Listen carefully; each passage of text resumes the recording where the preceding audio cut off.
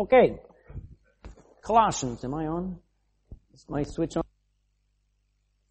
Colossians chapter 3. We're finishing up chapter 3, getting into chapter 4. We're going to talk about the responsibility of Christian servants and masters toward each other. Colossians, and if you would, stand with me, Colossians 3. We will read chapter 3, verse 22, and then we will end in chapter 4 and verse 1. So Colossians 3:22 all the way down to chapter 4, verse 1. Let's read it aloud together, starting in verse 22. Begin. Servants, obey in all things your masters according to the flesh, not with eye service as men pleasers, but in singleness of heart, fearing God.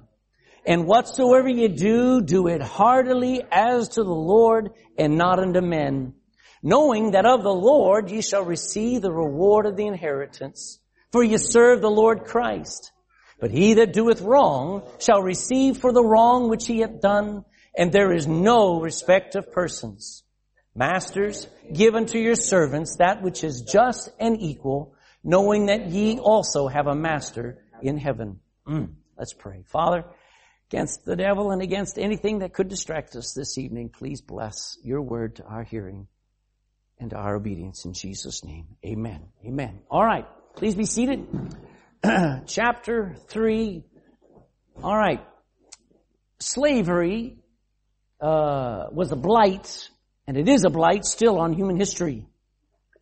There is nothing to be proud about how people treat people, especially people they see as somebody different. But the fact that slavery has existed is not something that should stop us from desiring to serve and be servants. When it comes to history of slavery, and especially in relation to the Bible, I want to say that slavery is as old as war and debt. When people borrowed money, they were slave to the lender until the payment was made. Proverbs 22 verse 7 says, the rich man ruleth over the poor, and the borrower is servant to the lender. If you borrow money from the bank or you borrow money from somebody, they own you until you finish paying it off. The Puritans that went to America in the 1600s, they didn't go because they were wealthy. They actually indentured themselves. That doesn't mean they had to have false teeth.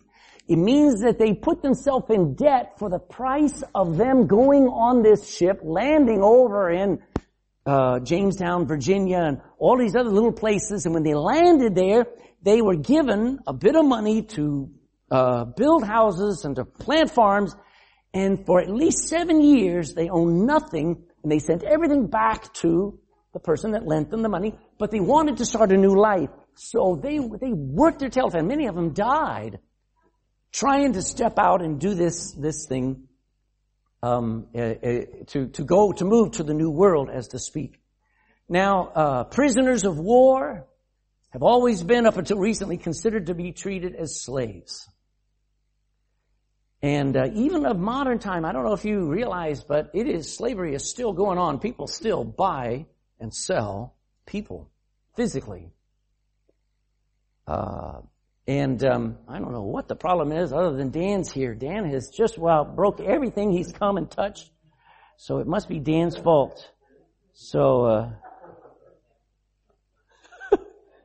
Shazam, what is the problem here?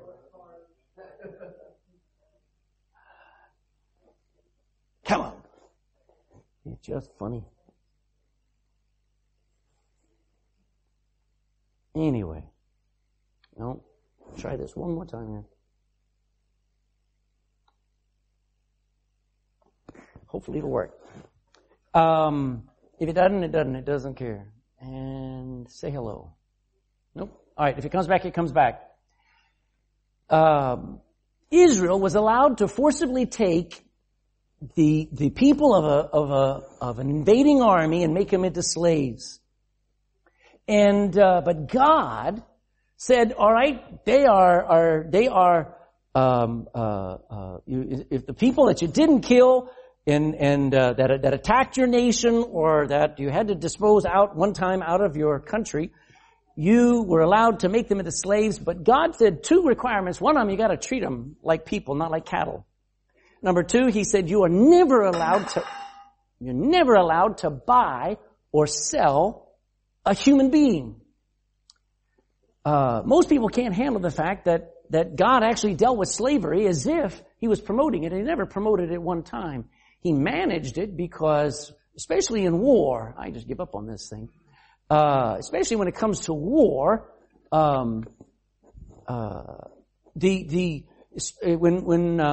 throughout history, the overall precept was you kill every person as your enemy, and when you didn't, how did you treat them? Did you treat them as an equal? That was not ever what was done. So God said, all right, here comes the way that people treat one another. You deal with slavery as humans, not as cattle. Now, Jesus changed everything. I need you to go to the Gospel of John chapter 8. John chapter 8. Jesus changed everything. John 8 verse 32. Read down to verse 36. It says this. John 8:32, and ye shall know the truth, and the truth shall make you what? All right, there's that word. And they answered him, we be Abraham's seed. As if to say, we're Jews, we're not slaves, we're not under anybody's dominion, and we're never in bondage to any man, which was a lie. Was Israel ever in bondage to other occupying powers? They sure were, but these guys were very flippant. How sayest thou, ye shall be made free? And Jesus answered them, verily, verily, I say unto you, whosoever committeth sin, that's the problem, is the servant of sin, and the servant abideth not in the house forever. What's he saying? Here is that, you guys, you are the servants of sin, but servants don't stay in the house forever. Servants get fired. But he says there, verse 35, and the servant abideth not in the house forever, but the Son abideth. How many of you are sons or daughters of God? Amen. So, you want to be a servant of sin? You may be in a church. You may be, around other people. But one of these days you're going to be fired. And I mean fired in hell. But the Son, the children abide forever. And if the Son therefore shall make you free, you shall be free indeed. So Jesus changed the whole aspect of how people are slaves. You see, people today are slaves to their appetites for sin. 2 Peter talks about eyes that cannot stop committing adultery. I wonder what that's talking about. People are slaves to their past. And the majority of the world is slave to their father, the devil, and the lusts of their father they will do. They're slaves. Now, your King James Bible says the word servant. 1,047 times the word servant is in your King James Bible. 165 of them are in the New Testament alone. It only uses the word slave twice. See, I deal with people who will say, well, it's because a servant meant a slave. Really? I'll tell you what the difference between a servant and a slave in a moment, and the King James translators chose the right word. Go to Revelation chapter 18. I'll show you one time where slave is used. Only 2 times is the word slave used. One of them is in Revelation chapter 18 and verse 11.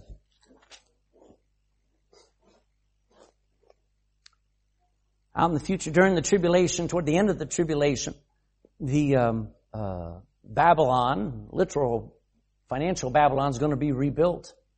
And then it will be destroyed. And it says this in verse 11, the merchants of the earth shall weep and mourn over this city being destroyed, her. For no man buyeth their merchandise anymore. The merchandise, look what they were selling and what they're going to be selling in the future. The merchandise of gold and silver and precious stones, still selling that. Pearls and fine linen, purple and silk, scarlet and all fine wood, and all manner of vessels of ivory and all manner of vessels of most precious wood, and of brass and iron and marble.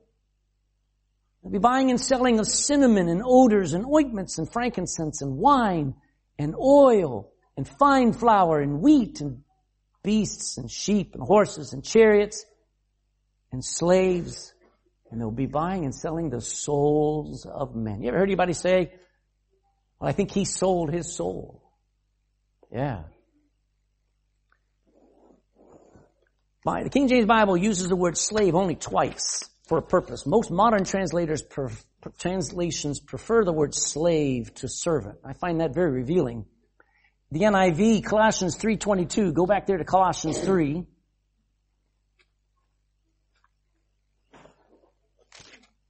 Colossians 3:22.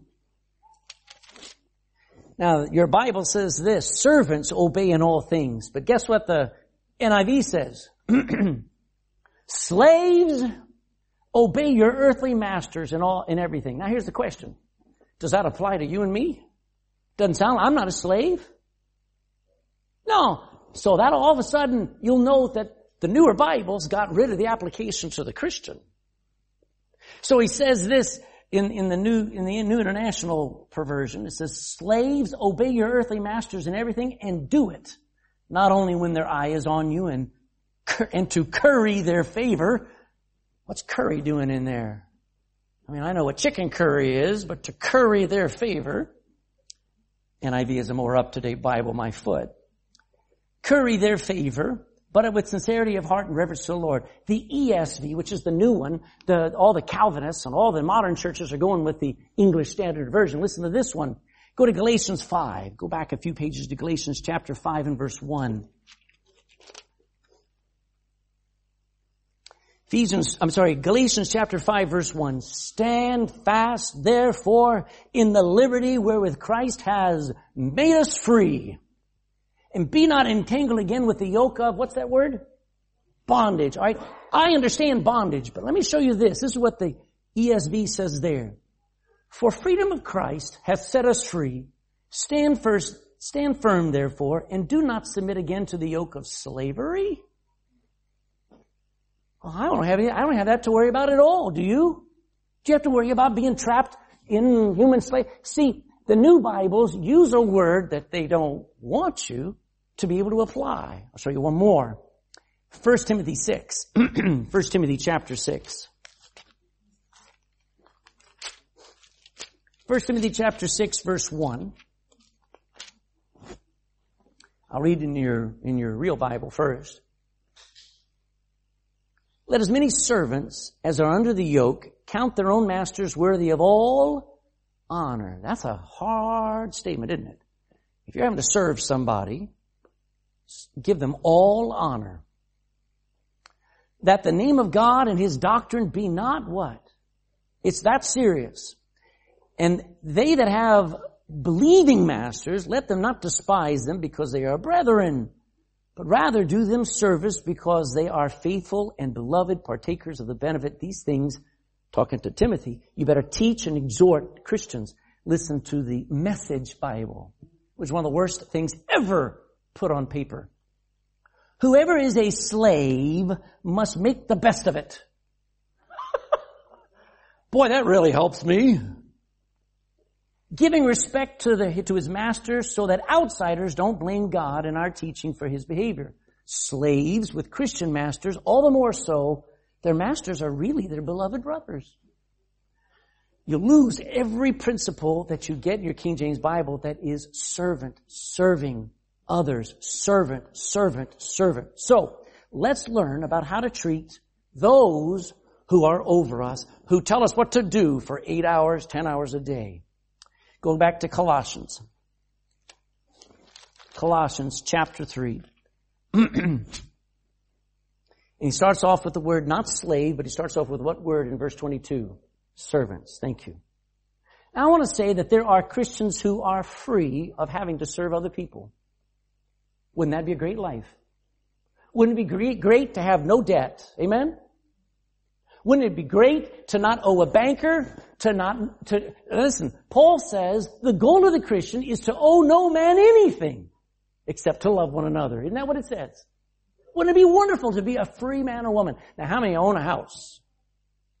Oh, come on, some of you own a house. But how many actually are free of the mortgage of the house? Amen.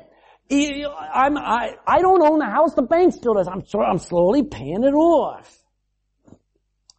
Now, there are Christians who are free, men and women who are free from the control that others have over their lives. They can get up when they want. Sometimes they call it retirement.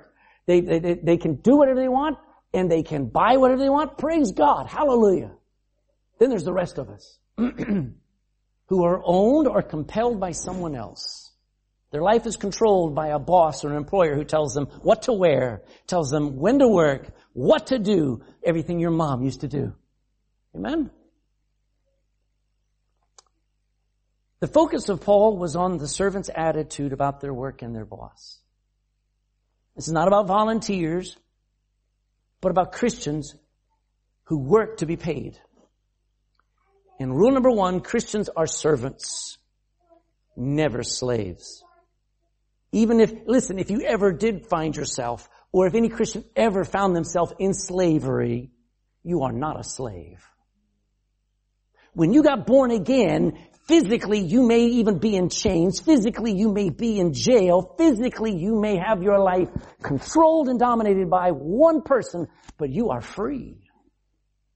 That's what it means to be a Christian is I am free indeed, and I may live in this world physically, but my heart and my life is in the kingdom of God, and I am free. So no Christian ever can refer to themselves as a slave. Amen. As I've already said, the word and the concept of slave is not in the Bible. The word servant is. The meaning of a slave is a person who is completely subject to the will of another. Someone who has no will of his own about what they should do with their life, but whose person and services are wholly under the control by another person. The meaning of a servant. Far better. A person that obeys another for the purpose of performing a menial task by their own will. The word servant always is connected, and this is great. You ready for this? A servant always has a master. Okay? You cannot have a servant without a master over their life. And what we get is we've been given a new master. That we, on the day we got saved, we chose, I want to serve him. Amen? We didn't just cry out to Jesus. You should have cried out to the Lord Jesus. Amen? The servant's subjection to a master is voluntary. The slave's is not. Now, there are many kinds of servants. You could have maybe a maid, maybe a domestic servant. You could hire a laborer for a day. You might have a job to do, and they are serving you by mowing the grass or cutting a hedge or painting a wall. Different kinds of servants. A long time ago, they used to have what was called an apprentice, where you actually, you left home and you went and you lived under a master carpenter, a master cobbler. What's a cobbler? Doesn't make cobbler. What's a cobbler? Shoemaker. And you worked with a blacksmith, but that blacksmith, the master, told you what to do and you did it and you were their servant. But you wanted to learn from them. Go to 1 Corinthians chapter 6. 1 Corinthians chapter 6, and I'll show you where we come in. 1 Corinthians chapter 6, verse 19.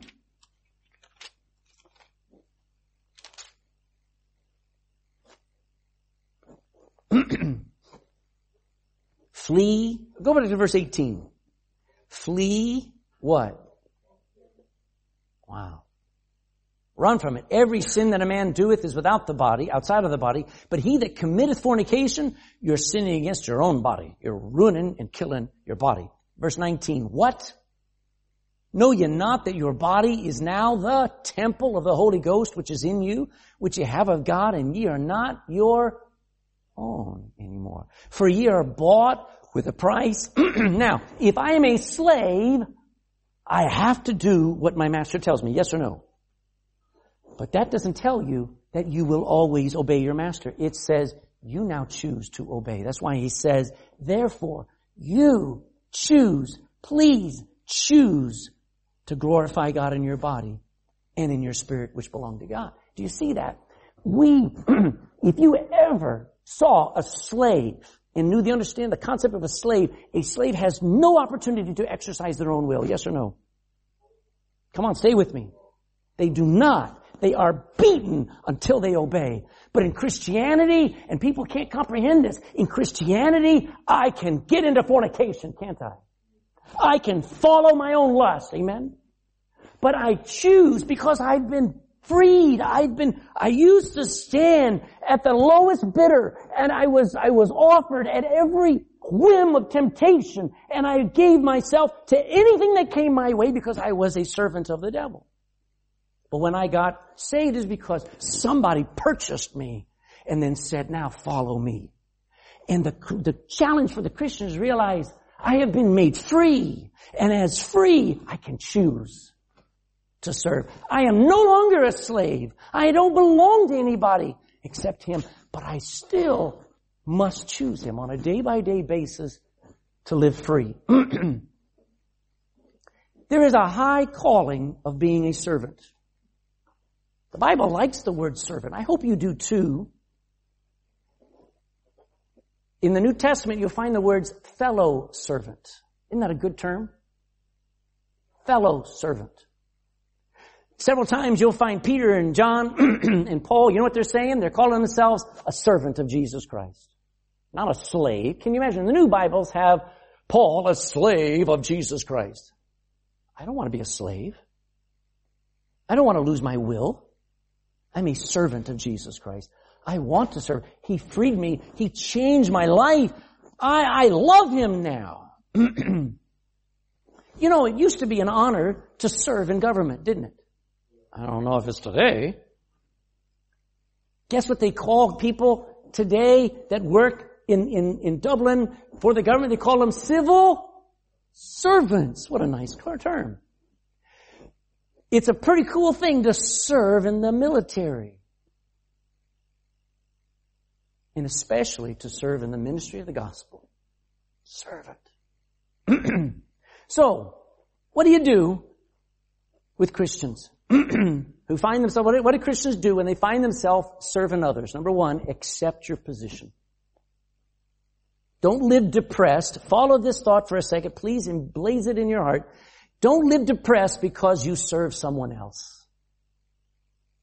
I'll never work for somebody again. You're stupid. It is a high calling to serve, not run people's lives. Amen. Don't buy this poor reasoning that you should only follow your dreams. Did you know if you only follow your dreams and you're living on government handouts, you're a jerk. You're a bum. You're wrong. I'm talking about if you're only following your dreams and you won't work because you believe, I believe that I should be a dancer. So you're busking out on Patrick Street. You know what the Bible says, 2 Thessalonians 3:10, for even when we were with you, this we commanded you, that if any would not work, what does it say? Neither should he eat. You know, if you have to work and you have to work for somebody else, don't complain. Because it is good to work. Amen. As a matter of fact, every Christian ought to love to work. I don't find many people who love working. But if you love to work, I believe the Lord will give you something to do that you love. Let me show you. Go to Proverbs chapter 10. Proverbs chapter 10. Proverbs chapter 10 and verse 4.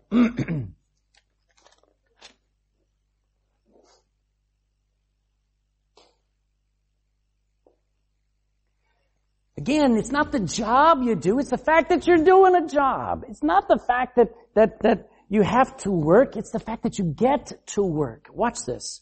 Proverbs 10:4. He becometh poor that dealeth with a slack hand. What's a slack hand? Lazy hand. I don't really care to do this. This isn't what I want to do with my life. Okay, it says you're going to be poor if you deal with things with a slack, a lazy hand. But the hand of the diligent maketh rich. You know, we wanted to read the hand of the internet, marketer, the hand of the fast money. No. Just a hard worker. That's how you get rich. Go to Proverbs chapter 12, verse 24. The hand of the diligent shall bear rule. Not the nobility, not the people who have the silver spoon in their mouth, but the hard workers are going to end up being in charge. But the slothful shall always be under tribute. They'll always be constantly being taxed and run their life by somebody else. So accept your position. As if you work for somebody else, praise God. If you don't have to work, if you're retired, if you don't have to work, praise God. But if you do have to work, the Christian says you're a servant. Accept your position. Secondly, obey your master. Obey your employer. Back to Colossians. Chapter 3. Say, Pastor, why do we have to talk about this? Because Paul did. And Paul was writing to a church, by the way. He wanted to make sure not only that husband and wives dealt with each other right, not only that children and parents dealt with it right, but also servants and masters, workers and employers did right. And he says this word there in 3:22, servants, what's the next word? Say it real loud. That was terrible. Say it real loud. Obey in how many things? Now, is there a limit? Yes. So when your employer asks you to work extra hours and if it doesn't go against Scripture, you can't just say, no, I clock out at 4:59. No. Obey your master in all things, and we've lost that.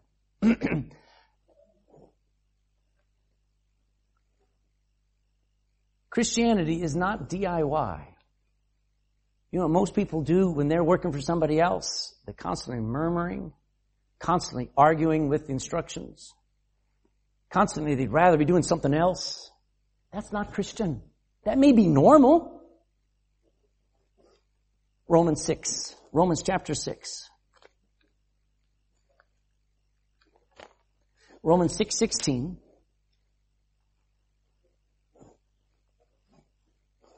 Can you imagine if this said slaves here? Can you imagine if it said what the new Bibles say? Romans 6:16, know ye not that to whom ye yield yourselves servants to obey, you are yielding. It doesn't say slavery, it says you are choosing to serve others. Know ye not that to whom ye yield yourselves servants to obey, his servants ye are, to whom ye obey, whether of sin unto death, or of obedience unto righteousness. 2 times he says, or say 3 times, obey, obey, obedience. So who are your masters? The Lord Jesus is your master. Why would we do anything that goes against our nature? Because Jesus said do it. Not because that's what I want to do. Not because I feel like it. Jesus is my master. But who else are our masters? How about your parents until you move out of the house? If you're 40 years old and you're living at home, guess who gets to tell you what to do? Mom and Dad. Amen. How about your employers while you work for them? When I go into Dunn's, guess what? At Dunn's, they tell you what to wear, don't they? They tell you what time to come into work. They tell you when you can take a break and when you can't take a break. Oh, it's so harsh. No. They're your master. You know, at school, they used to be called headmasters. They were in charge of you. In sports, it was your coach. Ladies, your husband is the master of your home. He's the head of the home. Amen? The pastor is the leader, the master of a church. Gathers men around him, gets advice, but in the end of the day, he's got to make some choices. In our government, we're living under, at the moment, they run our lives. If they want to increase our taxes, we can argue, complain, but we got to pay. Amen? You know what's fun in the military? Anybody that has any rank above you, you know what you got to do? Whatever they ask you to do. It's that way. They're your master. Now go back to Ephesians chapter 6. Ephesians chapter 6. In verse 5. Ephesians 6. I don't know if you've noticed, but a lot of things that are in Ephesians are in Colossians. So sometimes you can find a little fuller description of some things. Ephesians chapter 6 verse 5, servants, be obedient to them that are your masters according to the flesh. Wow. With fear and trembling in singleness of your heart as unto Christ, not with eye service as men pleasers, but as the servants of Christ. That's who our ultimate master is.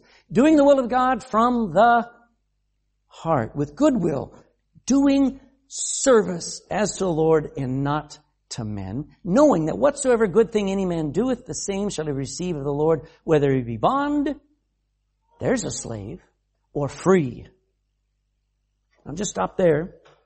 Now, if the Spirit of God dwells in you, you should desire to do the will of God as a servant. You should desire, look at verse 5 at the end. Verse 6. Not with eye service as men pleasers, but as servants of Christ, doing the will of God from the heart. If the Lord has your heart, you ought to want to serve from the heart. And here's he says, whether your boss is watching you or not. You know what integrity is? Integrity is doing right whether anybody notices.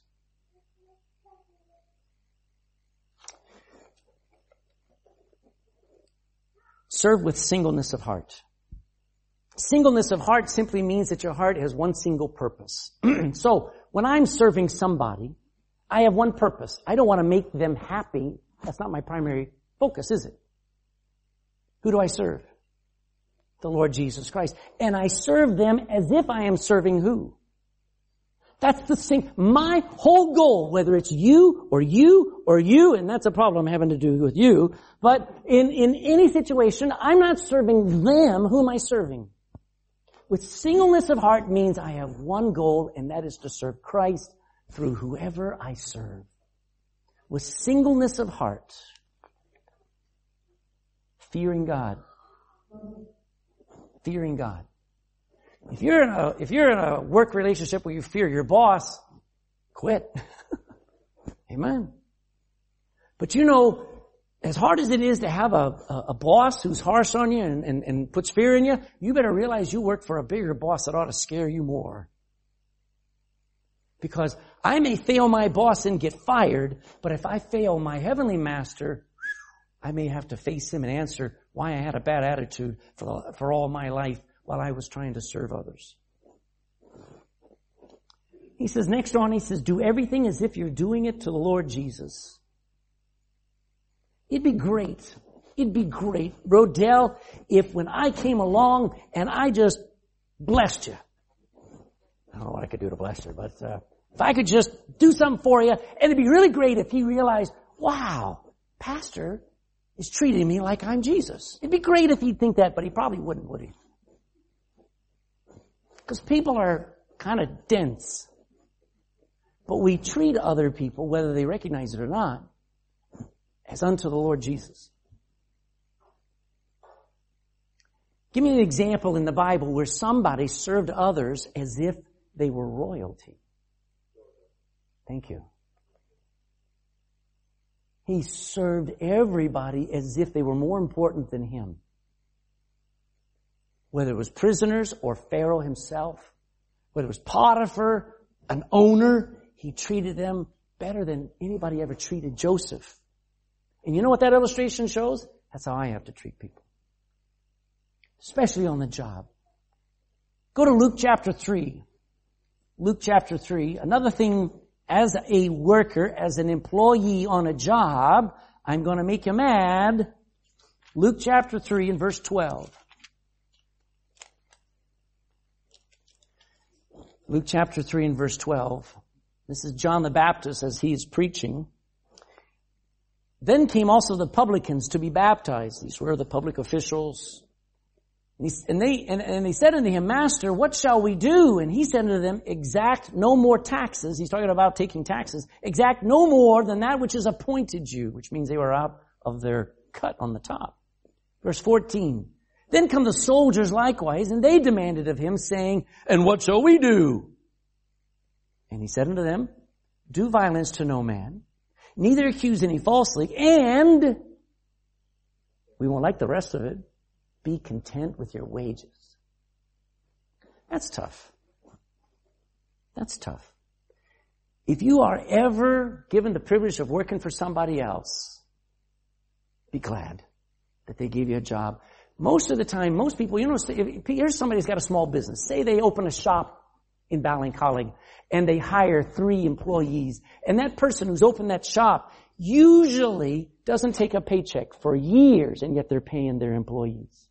I don't know if you know about starting businesses, but starting businesses is very risky. It's very expensive on the person who is starting the business. They may in the end up very wealthy, but for the first several years, they get nothing. And yet, the employees will usually what? What will they usually do? Complain.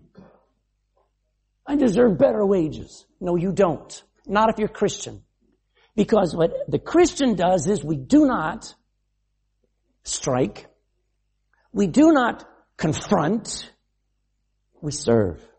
And you know how to get a boss to think highly of you? Is to treat him like Jesus Christ. Treat your employer like they're Jesus Christ. And your boss will never get rid of you. Your employer will give you raises when he's not giving anybody else. It just happens. Be content with your wages. That's not what anybody else will tell you, but that's what this church is going to tell you because that's what the Bible says. Amen. Lastly, remember God's promises. Go back to Colossians 3 and verse 24.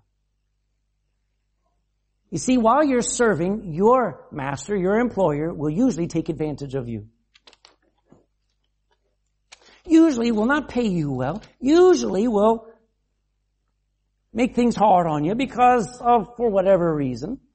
You know the Bible says, verse 24, it says you ought to know that of the Lord, even though you may not get what you do by your earthly master, of the Lord you shall receive the reward of the inheritance. All right, if I had the chance to make 15 euros an hour or receive an inheritance, which one should I live for? The inheritance.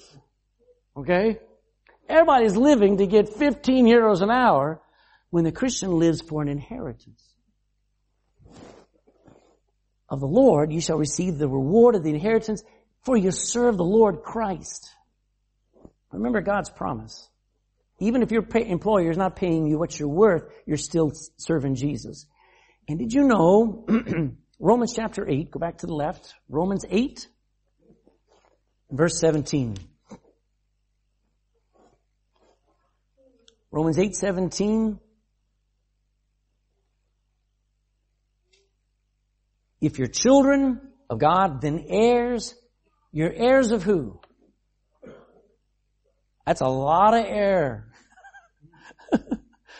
And joint heirs with Christ, if so be that we. Why did he put that in there? Because that's the test. Everybody wants the rewards. Everybody wants the pay. Everybody wants the great end payoff. Jesus says, you know what? If in this life, if you put up with troublesome heartaches, you have to suffer, you just press on and things are hard. If you suffer with him, you may also one day be glorified. Verse 18, for I reckon, you know Paul was a Texan. I reckon that the sufferings of this present time are not worthy to be compared with the glory which shall be revealed in us. Remember that promise. God's going to repay you for doing the right thing. Back to Colossians though. Colossians. He also rewards you for not doing the right thing. Verse 25.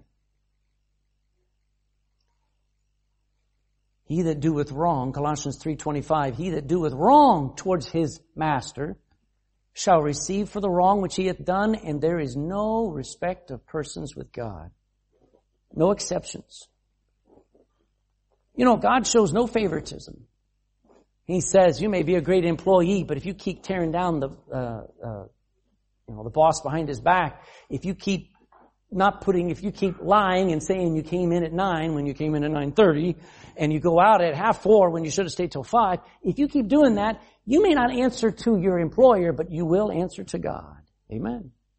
And he's not going to go, oh, well, you know, Craig, you're a good worker. No, Craig, you did wrong there. So who are we going to answer to for the way we treat our employer? The Lord. And here's the last. In verse 1, he says, Masters, Give unto your servants that which is just and equal, knowing that you also have a master in heaven. So now he talks to Christian masters. I encourage you, you ought to be a business person. You ought to start your own business. Amen. Hire people. We need Christian employers. Amen. I rarely got to work with anybody that was ever a Christian, but if there ever was a Christian in the same area as I was when I was working, it was like, oh, peanut butter and jam. You just loved it. It was awesome. It's just so rare. Why don't you start your own business? Have a Christian business. Believe me, you will face hell. Talk about the Ashers up in Northern Ireland. But we need some Christian business people, amen, who hire people and show how to run a business right. But here, Paul writes to those masters, believing bosses, and he says three things. Number one, pay your servants a fair and a just wage. You don't pay them equal. Just because I got 6 people, I pay all 6 people the same. That's socialism. Do you know what you pay them? You pay them what they do for their work. You pay equal to the work rendered. Pay them a right amount. Never take advantage of them, but pay them equal to their effort. And if somebody's not working, what should you do? Keep them on the payroll? Fire them. Amen. You know what'd be really good is if a bunch of people got fired because they weren't working. You know what'd make them do? Work harder the next job. Amen. It's a school of hard knocks that nobody wants to live in anymore. But a Christian, if you ever have people working for you, somebody who works more, I don't care if they're smart or if they're good looking. If they work the hardest, you know what'll burn in your heart? I ought to pay them more. Amen. And that's the right thing to do. But show no favoritism. Don't say, well, this is my nephew, so I have to pay him more. No, you don't. That's nepotism. And nobody respects that. Well, I'll pay this person more because he's Irish. That's racism. Well, I hired some friends and I got 3 friends working for me and I got these other employees and so I got to pay them more. That's the good old boy network. That's what people hate about businesses. Don't you dare do that. If you ever have a business, you hire people, you agree with them what to pay, and based on their work, you pay them. If they don't work, fire them. If they do work more, you give them a raise. That's why the government doesn't need to be telling people what to do. Christians ought to be setting the pace of what is expected. And a Christian employer should be rewarding work done. Fortunately, we don't have many Christians, so the government has stepped in because there are most businessmen don't know how to run a business anymore. But he says there at the end, he says, knowing that ye, master, you owner, business owner, have a master in heaven. That's scary because God, you will answer to God how you have treated those that made you wealthy, who gave you the ability to have your business. Those people who worked for you, you will answer for. So in summary, let me ask you, how well do you serve other people? Are you always finding fault? Do you always, when the boss is not around, when the pastor's not around, you always doing your own thing? Do you think you know all the better to do? How well do you serve others? I have another thought, and I have to go to my page here because my page didn't print. Here's a question for you. Do people you work with and you work for, do they even sense that they're being treated like the Lord Jesus? Wouldn't that be something? What are God's promises to the Christian servant? The promise is that you are rewarded based on how much you put up with suffering under a master who you don't like. God will repay you for doing the right thing, and the Lord will reward us for not doing the right thing. And as an employer, especially as a Christian, you have the responsibility to pay your servants a right wage without favoritism, knowing that God will bless or chasten you for how you treat them. Now that's real practical stuff. Wouldn't it be nice if we had a bunch of Christian businesses? Because that influences the world better than all the regulations and all the politics of the world. Father, bless these thoughts. Someday, I pray it's true that out of this church, not only do we have missionaries and preachers and pastors' wives, that we'd have Christian businessmen.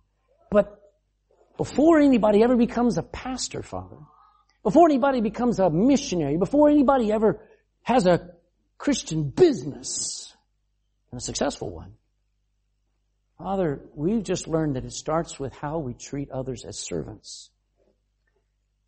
And I pray we take it seriously that we have a responsibility to serve, whether for pay or for no pay, whether people appreciate it or they don't. I just ask that everybody we deal with will sense that we've been blessed in the presence of somebody else because they served us and we're unworthy of it. Help us to serve one another. Help us to serve as if it's the highest calling in the land. In Jesus' name, amen.